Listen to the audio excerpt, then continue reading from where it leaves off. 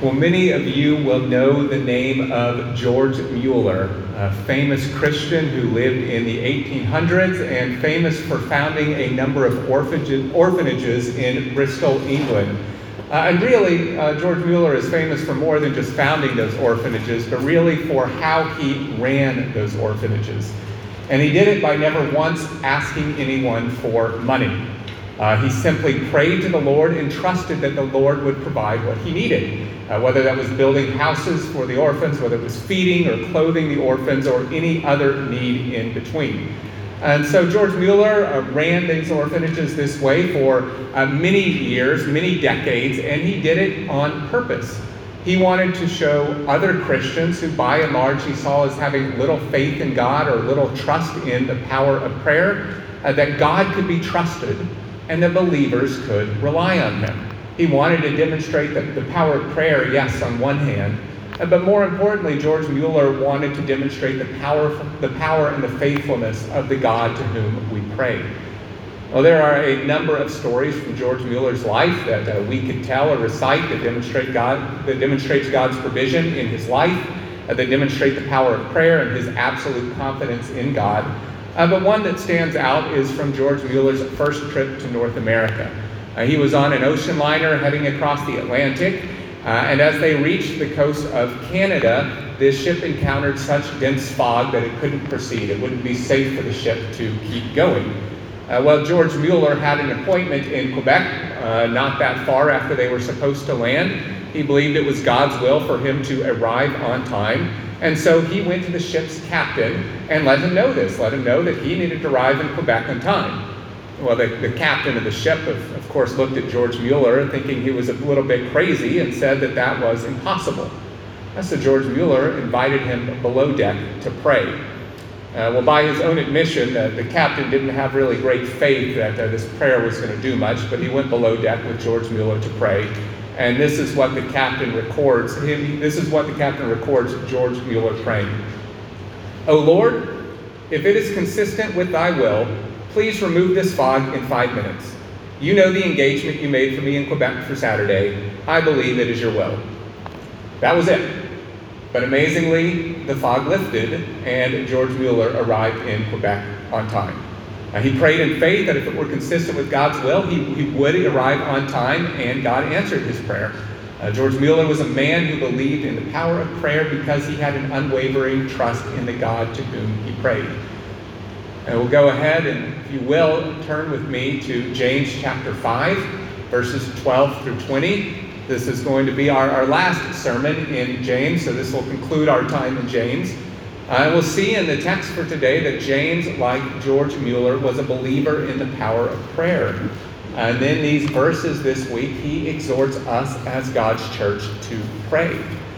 And in the midst of this exhortation and this encouragement to prayer that James gives, James keeps his focus on some of these themes that have been so prevalent throughout the time in James that if you have been here, you'll recognize.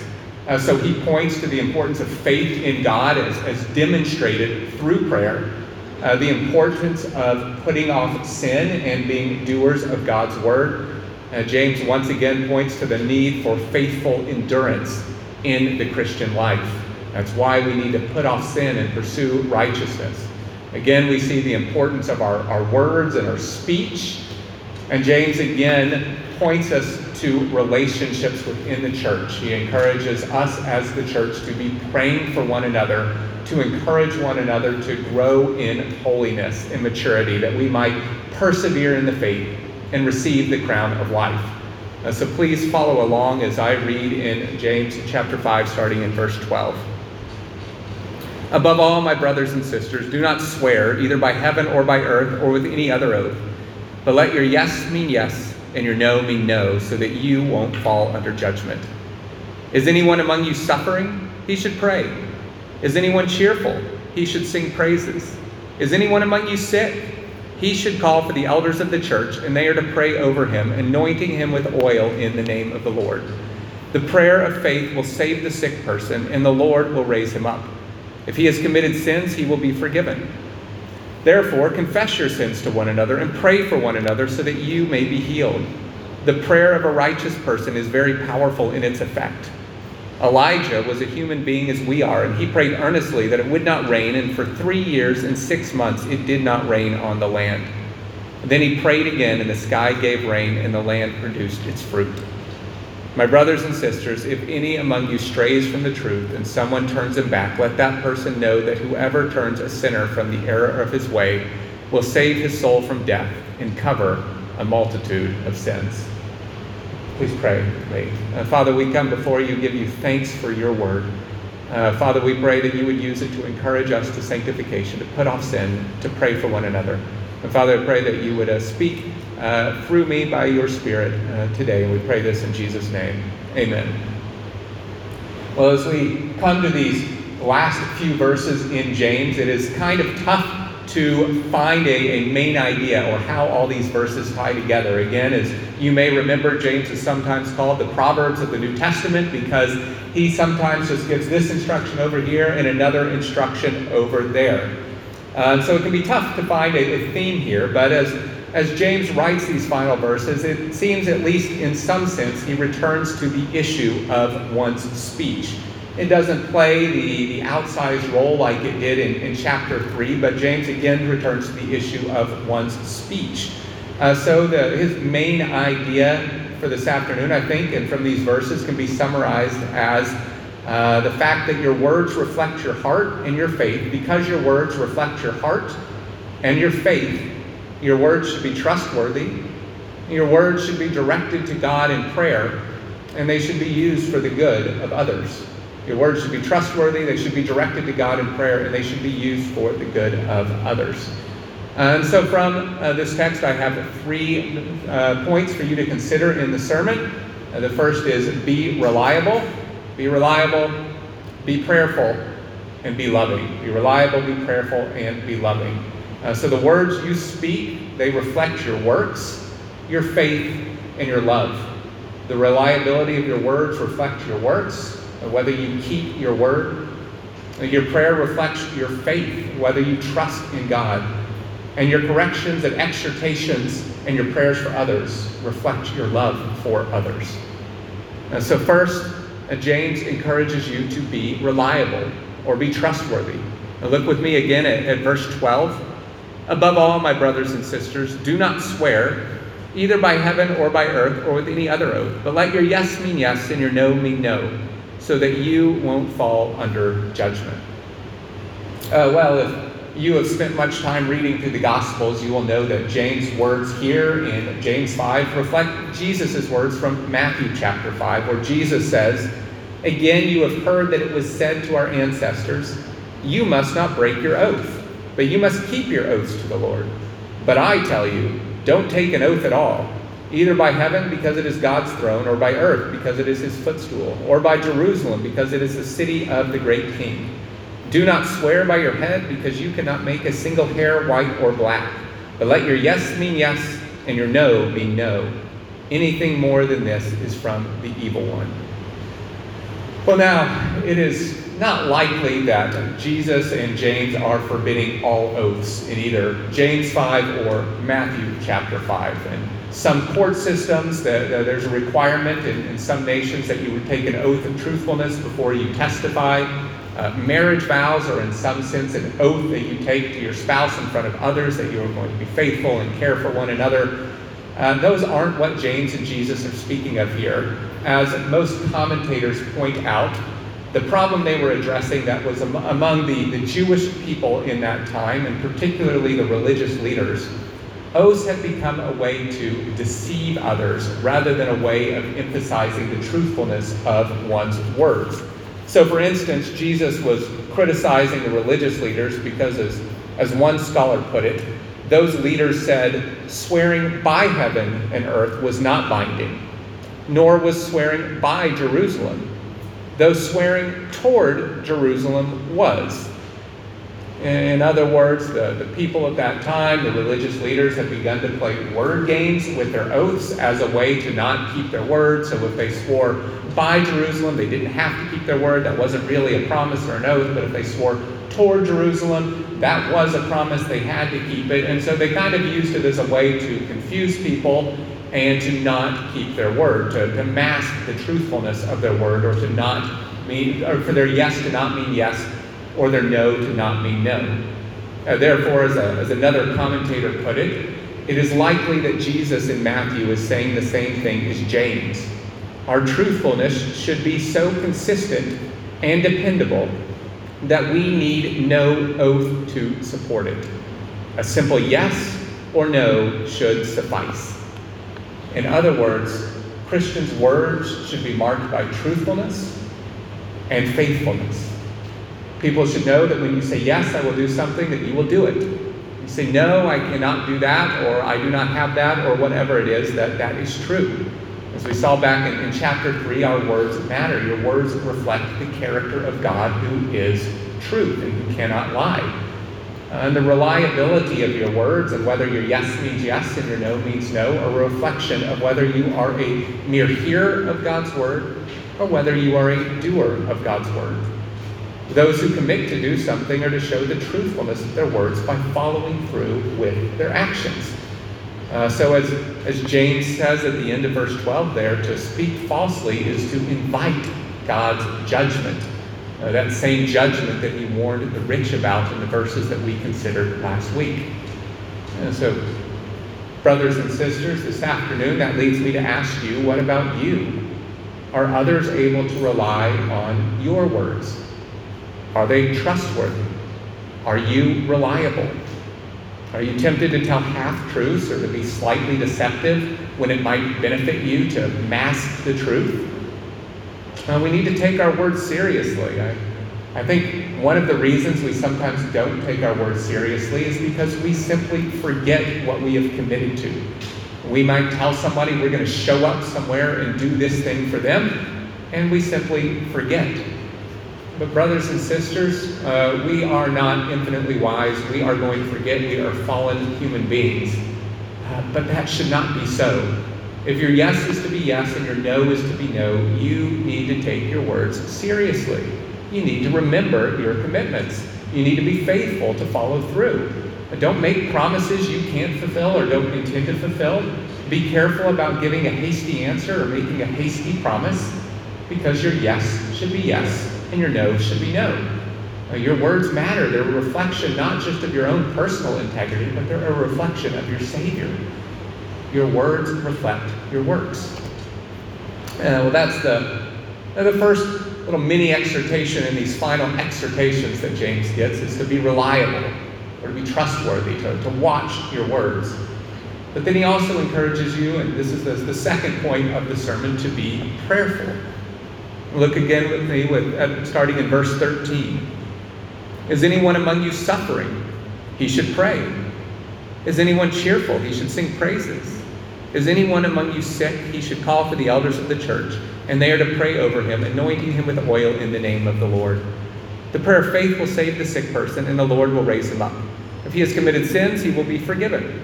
Therefore, confess your sins to one another and pray for one another so that you may be healed. The prayer of a righteous person is very powerful in its effect. Elijah was a human being as we are, and he prayed earnestly that it would not rain, and for 3 years and 6 months it did not rain on the land. Then he prayed again, and the sky gave rain, and the land produced its fruit. Well, if you're anything like me, I'm guessing what might draw your attention from these verses is verse 15, in which James writes that the prayer of faith will save the sick person. So I promise we're going to get to that verse. But before we get to that verse, I want you to notice that these verses, James' exhortation to prayer, well, these verses have far more to do with prayer than they have to do with healing. That's James's emphasis here, it is prayer. And for that matter, the words that James writes in these verses have far more to do with sin, and they have far more to do with forgiveness than they have to do with any physical healing. And so as we come to the text, that's where we want to place our focus as well. Notice that James calls his readers, and he calls the church to pray in every situation. He calls the church to personally pray, you as a Christian to pray to the Lord, but he also calls the church to pray for one another.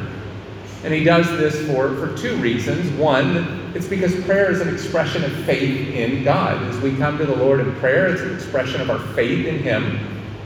And the second reason that James encourages you to pray is that prayer is powerful. You're praying to a God who hears prayer and a God who answers prayer. So going back to that first reason that James gives, that prayer is an expression of faith in God, in his book, Core Christianity, Michael Horton, the author Michael Horton, writes that for Christians, often their first instinct when something bad happens, when a trial comes, is to pray. Well, he asks the question, why? Why is that? Why is that a Christian's first instinct? Well, and he writes this: it's because you believe in a God who intervenes in this world. Your act of prayer assumes you believe that the world, including you and other people, wasn't self-created and that it isn't self-sustaining. There is a God who transcends the world but also created it. He is good and all-powerful. In other words, for the Christian, to pray is an expression of faith in God. That there is a God who is good, there is a God to whom we can pray, there is a God who is powerful enough to act in the world and who does act in the world. And so James encourages you to pray. So what should you do if you're suffering, if trials and temptations come upon you in this life? Well, James says you should pray. And if you go back to chapter 1, you might remember some of those things that you should pray for. James says when you experience various trials and you're trying to count them as all joy, you should turn to the Lord and pray for him for wisdom, that you might endure those trials with joy. And you should pray that God would use the trials in your life to strengthen your faith and to help you mature in the faith that you might endure and receive the crown of life. You should certainly pray that God might ease your sufferings. You should also pray that God would help you to trust him, whether or not he does ease your suffering. And you should thank the Lord that he's using your circumstances for your good. If you've got trials or temptations, you are to turn to the Lord and pray. But maybe you are here this afternoon and that's just not you. You're not really struggling with any suffering right now. Maybe life is kind of good. You're cheerful. Well, James says that if you're cheerful, what should you do? You should praise God. You should sing praises to God. And singing praises is a form of prayer. You are turning to the Lord and you are thanking him for what he has done. You are praising him for who he is. You're acknowledging his sovereignty over your circumstances, his goodness, his mercy, whatever it is. So whether you're suffering or whether you're cheerful or any other circumstance in between, I mean, you've got basically the two extremes of life, suffering and cheerfulness, right? Anything in between, James is calling you to turn to the Lord in prayer. God is sovereign over all the circumstances of your life. He's sovereign over the good circumstances. He's sovereign over the bad circumstances of your life. And so it's an act of faith to cast your cares on him in the midst of your suffering. And it's an expression of faith to come to him and thank him, acknowledging that he is the one that has brought the good things into your life as well. Well, then in verse 14, James turns his attention to those who are sick. He says, is anyone among you sick? He should call for the elders of the church, and they are to pray over him, anointing him with oil in the name of the Lord. The prayer of faith will save the sick person, and the Lord will raise him up. If he has committed sins, he will be forgiven. Now, before Pastor Ben and I get flooded with phone calls this week, I just say that I think James is talking about pretty serious illness here. So in fact, many commentators think that the type of sickness is that the person wasn't even able to get out of bed, and that's why they had to call the elders to them. In seriousness, we would be happy for you to call us. We'd be happy to pray for you. But when we turn to these verses in verse 14 and 15, admittedly, these are kind of a couple of verses that are a bit difficult to understand. Is James saying if you simply call the elders to you and they pray over you and they anoint your head with oil, that you're going to be healed from whatever sickness you have? If a person has enough faith, if the elders have enough faith when they pray, is that going to heal you? What is the purpose of anointing with oil? Why are we anointing with oil when we pray? And what is the connection between healing and the elders praying and forgiveness of sin? That seems kind of confusing too. So admittedly, these verses are a bit difficult for us to understand. But when we come to verses like this, it's important for us to follow the principle of letting Scripture interpret Scripture. All that means is that we have a whole Bible that the Lord has given to us. And We believe that God speaks. This is his very words. They're without error. They do not contradict one another. And so as we read those other portions of Scripture, they can help us understand other portions of Scripture. Just like we just read the story of Elijah this morning. James uses that story of Elijah. Well, we understand more what James is meaning by that story because we know something of the story of Elijah. And so first we're going to examine this connection between sickness, healing, and sin here. And so we want to look at what else the Bible might have to say about that. And as we look at the big picture of the Bible, the big picture of human history, well, if we rewind all the way back to Genesis chapter 3, the Bible teaches that all sickness is the result of sin. Sin entering the world and the subsequent curse that came to creation. However, in saying that, the Bible warns strongly against drawing a direct connection between a specific sickness and a specific sin. So all sickness is the result of sin generally. A specific sickness that you may have is not necessarily the result of a specific sin, and the Bible warns about drawing a direct connection between those two things. So if you remember the story of Job, God rebukes Job's friends for assuming his troubles were caused by something that he had done wrong. His friends are convinced that Job must have done something wrong. He had to have done something wrong for him to suffer in these ways, for him to be sick and have lost all his possessions. But God rebukes his friends for that. Nevertheless, the New Testament does indicate that there can sometimes be a connection between sin and sickness. For instance, in the warning the Apostle Paul gives about taking the Lord's Supper in an unworthy manner, that warning that we read every week before we take the Lord's Supper, well, Paul writes, "For whoever eats and drinks without recognizing the body eats and drinks judgment on himself. This is why many are sick and ill among you." He's writing to the church at Corinth. "This is why many are sick and ill among you, and many have fallen asleep. If we were properly judging ourselves, we would not be judged. But when we are judged by the Lord, we are disciplined so that we may not be condemned with the world."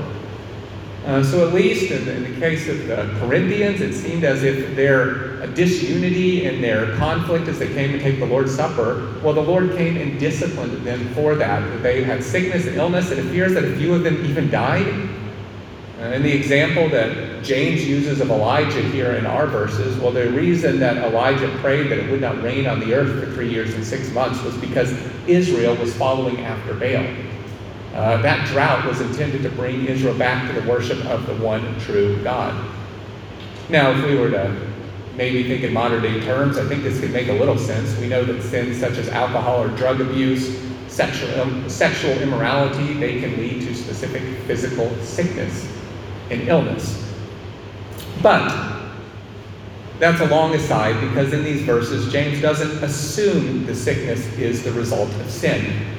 He simply says if a person has sins, they will be forgiven.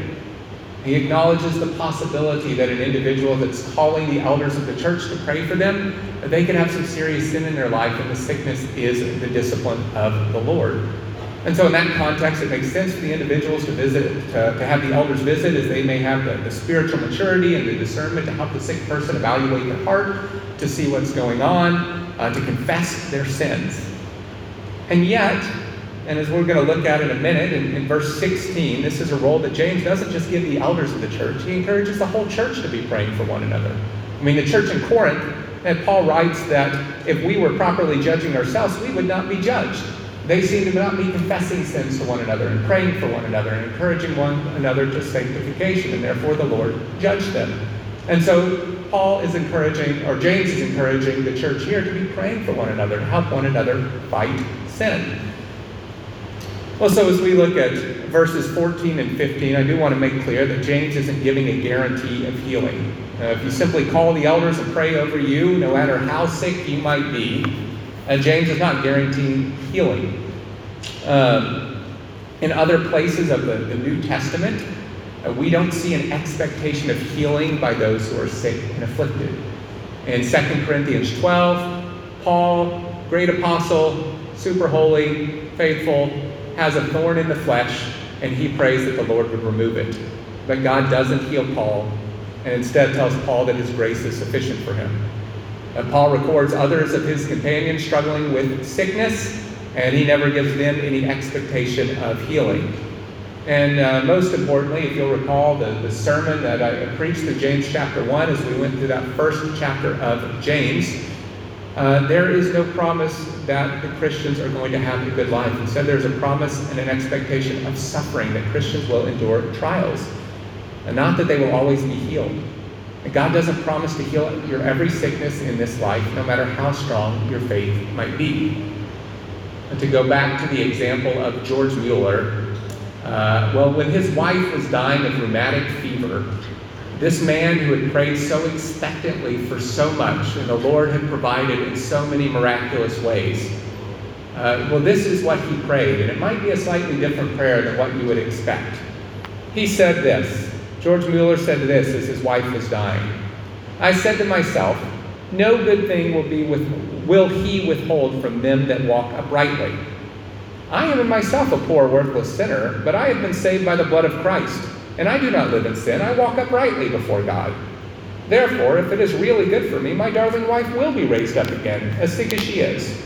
God will restore her again. But if she is not restored again, then it would not be a good thing for me. And so my heart was at rest. I was satisfied with God." Well, friends, that's what a prayer of faith looks like. It's to trust in God no matter the answer, because God is the giver of every good and perfect gift. His will is supreme, and he will not withhold good from his children. However, I feel like I've said a lot of howevers in this sermon so far, but in saying that God doesn't promise to heal all of our sickness, don't miss the fact that God does heal, and God can heal, that God can comfort in trials. And more importantly, don't miss the fact that prayer is powerful. Now, this is what James is really pointing to you to in these verses, that God can and does heal, that God can and does work through the prayers of his people, in his infinite wisdom in a way that we probably can't fully understand. Though God is sovereign and he's king over the earth, he has for some reason chosen to accomplish many of his purposes through the prayers of his people. God does hear prayer. God acts in response to prayer. I mean, just go read through the Psalms and see how many times the psalmist is comforted by the fact that God hears his prayers. Go read through the Bible and see how many times God answers prayers, and answers prayers in miraculous ways. And so in any circumstance, suffering, rejoicing, sickness, James encourages you to pray, or to have others pray for you. He encourages you to the steadfast faith of George Mueller, who had faith in his God. He had faith in God to provide, and he had faith in God's goodness, and so he prayed in confident faith. And this is, again, likely why James encourages the sick to call the elders to pray for them and to anoint them with oil. The anointing with oil, likely, it's a little confusing. Scholars aren't unanimous in their opinion, but it's likely symbolizing that the sick person is being set aside for God's special care and provision. The way that maybe an Old Testament priest or a king was set apart as they were anointed with oil. It's a way of showing that this person is being set apart to God. And so in his commentary on James, Douglas Moo writes that elders were those spiritual leaders who were recognized for their maturity in the faith. Therefore, it is natural that they, with their deep and rich experience, should be called on to pray for healing. They should be able to discern the will of the Lord and to pray with the faith that recognized and received God's gift of healing. And so James encourages those who are suffering to pray, those who are cheerful to pray, and those who are sick to call for the elders of the church to pray. Brothers and sisters, if you are ever struggling with sickness or a serious sickness, please feel free to call on Pastor Ben and myself. We would be happy to pray for you. But I'd also encourage you to turn to the Lord in prayer, because the elders are not some special class of Christians or church members. They are not the ones with the gift of healing. God is. Notice in verse 15, that is the Lord that raises up the sick person, and it's the Lord that forgives the sick person. Notice in verse 16 that James encourages all members of the church to pray for one another. And he encourages the church to do this because it's the prayer of a righteous person that is powerful in its effect. And so in the example that James gives of Elijah, when he turns to this story of Elijah, the main encouragement that James provides is not that there are a select few men like Elijah around today, that you have got to go find like the right man of faith who is super powerful in his faith so that he might pray a prayer that gets answered like Elijah's prayer. He doesn't encourage you to attend one of those large faith-healing rallies or conferences. He encourages you instead that Elijah was a human being as we are. In other words, the same Spirit that was at work at Elijah, the same Spirit that raised Christ from the grave, is the same Spirit that is at work in all who repent and believe. And therefore, the story of Elijah is provided to encourage you to pray, to have faith in the God to whom you pray. It's to encourage all members of the church to pray. Just look at what Elijah's prayer accomplished. We should want to pray, and we should pray expectantly, and we should pray and ask the Lord to accomplish his purposes. So pray for the healing of one another, and pray for each other's sanctification. Brothers and sisters, you can confidently pray for yourself and for one another because you have the righteousness of God. You have the righteousness of Christ, and God hears the prayers of his people. He heard Elijah's prayers, and he hears your prayers as well. And don't be duped by men and women who go around claiming to be faith healers. Don't put your faith in those people. Put your faith in God, who hears the prayers of all his people and answers the prayers of all his people. Prayer is powerful, and by the virtue of Christ's sacrifice on the cross, all Christians can boldly approach the throne of grace. So brothers and sisters, let me ask you this afternoon, do you believe in the power of prayer? Do you really believe that God hears your prayers? Is your first inclination when something goes wrong in your life? Is it when you suffer trials or face sickness? Is your first inclination to pray? When something good comes into your life, is your first inclination to sing praises to God? Do you believe that God works through prayers? Do you faithfully pray for the salvation of family and friends, even after years and years, believing that God does answer prayers? You pray for the people of the city, in this country, those in your home country, that they may repent and believe. Are you persistent in prayer? And is your faith in the God to whom you pray? Do you believe that God is good? And even if he doesn't answer your prayer in the way that you would like, do you have the confident faith of George Mueller that says, if it is really good for me, my darling wife will be raised up again as sick as she is. God will restore her again. But if she is not restored again, then it would not be a good thing for me. And so my heart was at rest. I was satisfied with God. Brothers and sisters, you pray to the God who created the universe by the word of his power. This is the God who hears you, and this is the God who answers. Don't neglect him. Come to him in prayer. Don't doubt him, but trust that he is wise and good, and that he delights to give good things to his children. So that's the second exhortation that James gives. The first is to be reliable or trustworthy. The second is to be prayerful. And the third is to be loving. Look with me again at verses 19 and 20. My brothers and sisters, if any among you strays from the truth and someone turns it back, let that person know that whoever turns a sinner from the error of his way will save his soul from death and cover a multitude of sins. Well, I've been told that here in the UAE, I need to be a bit careful when I ask for directions. I've been told that there's people from certain countries and certain cultures that it's just part of their cultural makeup that they want to be seen as helpful. Maybe it's a bit shameful to say that they don't know. And so they may give you directions whether or not they have any idea of where you're supposed to be going or where you're asking for. This has not happened to me yet. I hope it never happens to me, to be honest with you. I could think of better uses of my time than driving around aimlessly on directions that I got from someone. But perhaps it's happened to you. Now, it's a good thing to want to be helpful. It's hard to fault somebody for wanting to be helpful. Yet it's no real help at all to send someone in the wrong direction. And this is every bit as true spiritually as it is for physical directions. When you see a brother or sister pursuing sin or an unwise lifestyle, you aren't to support them in whatever decision they are making because they are your friend and you don't want to offend them. You aren't to encourage them in their sin. You aren't simply to stay out of it and hope that they find their way. It's not really your business, so you shouldn't get involved. No, you're to point them back to the truth.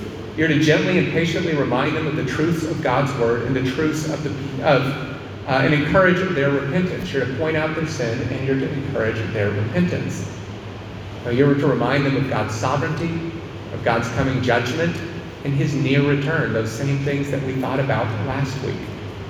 Now, these can be difficult conversations to have with people, but these conversations are acts of love. This is how a church loves one another and cares for one another and serves one another. And James says right there that their soul is at stake, their eternal destiny is at stake. And so, as James says, if you do point a brother or sister in the right direction, if you do help lead a brother or sister to repentance, you save their soul from certain death. What could be more loving than that? You lead them to forgiveness that is found in Christ Jesus, which covers a multitude of sins. And so, friends, if you're here this afternoon and you don't know the Lord, I want you to know that this is our aim each and every week. This is our aim as we come before you and preach God's word and preach the truths of the gospel to you. God's word is truth. It tells you the right way to go. God's word exposes the error of your way. It exposes your sin, and that is our goal as we preach. If you've been here through the whole series, through the book of James, perhaps you have been left wondering at the end of some of these sermons, do I count it all joy when I face trials? Or do I doubt God's goodness and grumble? Do I actually live in obedience to God's word? Am I a doer of the word? Or do I just sit here each week and hear it without letting it impact my life? Is my faith actually made evident by my works? Do I show favoritism to others? Do I tame my tongue? Do I have godly wisdom? Or is my life characterized by conflict rather than peace? Perhaps you sit here saying that, do I even claim to believe God, or do I live my life as if he doesn't exist? Friends, if you've been here for this sermon series through James, and if you've been asking those questions, that may be the Word of God convicting you of your sin and exposing to you the error of your ways. It may be God speaking to you through his Word and encouraging you to turn from your sin. Friends, God's Word is intended to expose our sin.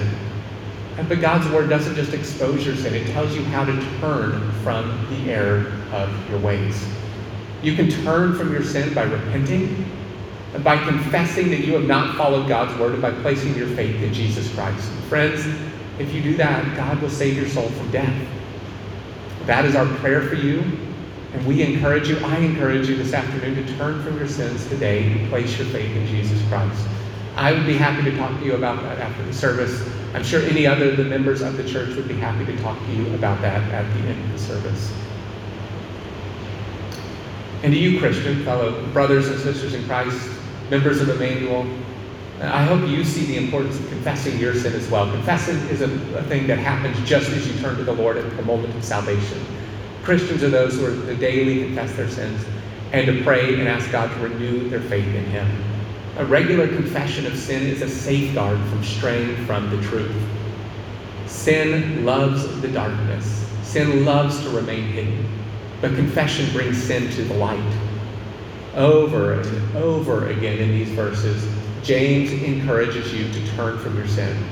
And he places far more emphasis on that than he does on any sort of physical healing. It is far more important that you be spiritually well than you be physically well. And brothers and sisters, I hope you also see the importance of the local church in these verses. In these verses, James really shows you how the local church is to work. He shows you the members of the church helping one another grow in Christian maturity, helping one another fight sin, praying for one another, encouraging one another. He calls the members of the church to help one another to fight sin so that they may grow to be more like Christ. He calls you to pray for one another and to help another brother or sister who has begun to pursue a sinful lifestyle.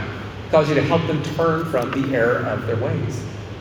And so, brothers and sisters, let James' words here encourage you to be the church, to take up your role as a member of the family of God, a member of the body of Christ, and to serve one another.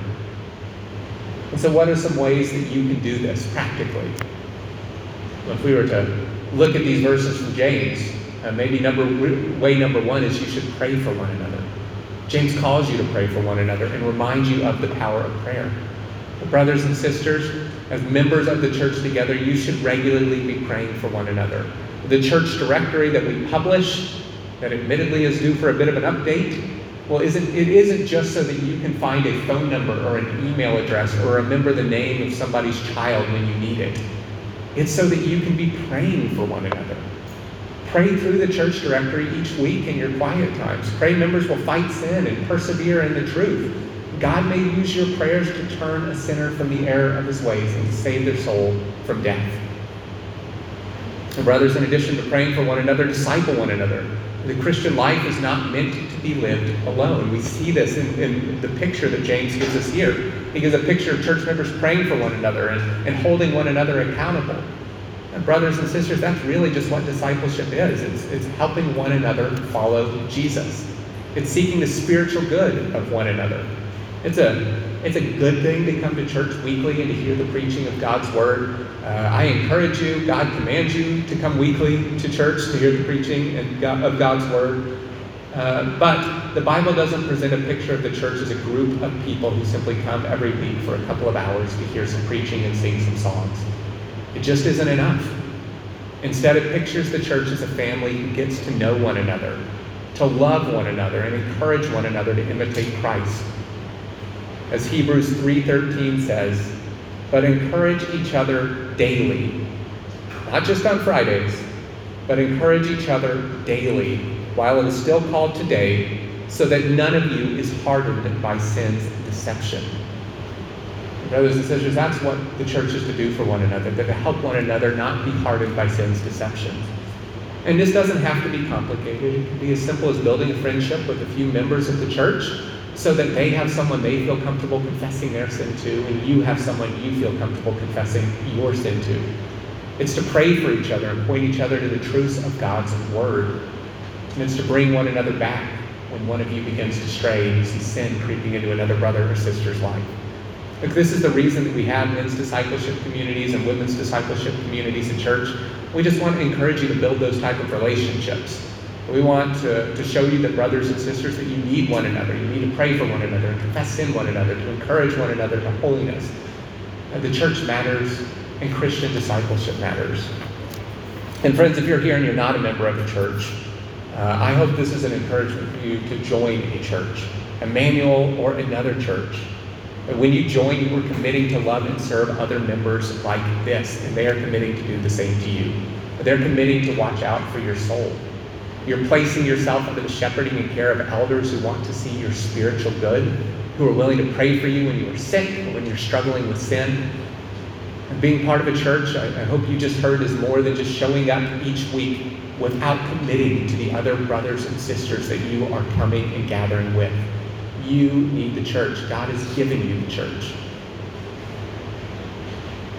But brothers and sisters, James' opening exhortation to you in chapter 1 was to consider it all joy when you face various trials, because the testing of your faith produces endurance, and those who endure will receive the crown of life. Brothers and sisters, God has given you the church to help you endure. He has given you other brothers and sisters to whom you can confess sin. He has given you fellow church members to pray for you, to hold you accountable, and to help you turn from the error of your ways. And so, brothers and sisters, let James' final exhortations here be an encouragement to you to be reliable, to be someone who's trustworthy, who people can feel safe confessing their sins to one another, who keeps their commitments, to pray for one another, and to serve and love one another. Don't endure the trials and temptations of life alone. God is the giver of every good and perfect gift. He has given you his grace. He promises to give you his wisdom. He has given you his spirit, but he has also given you the church to help you persevere, that you might receive the crown of life. Let's pray. Father, we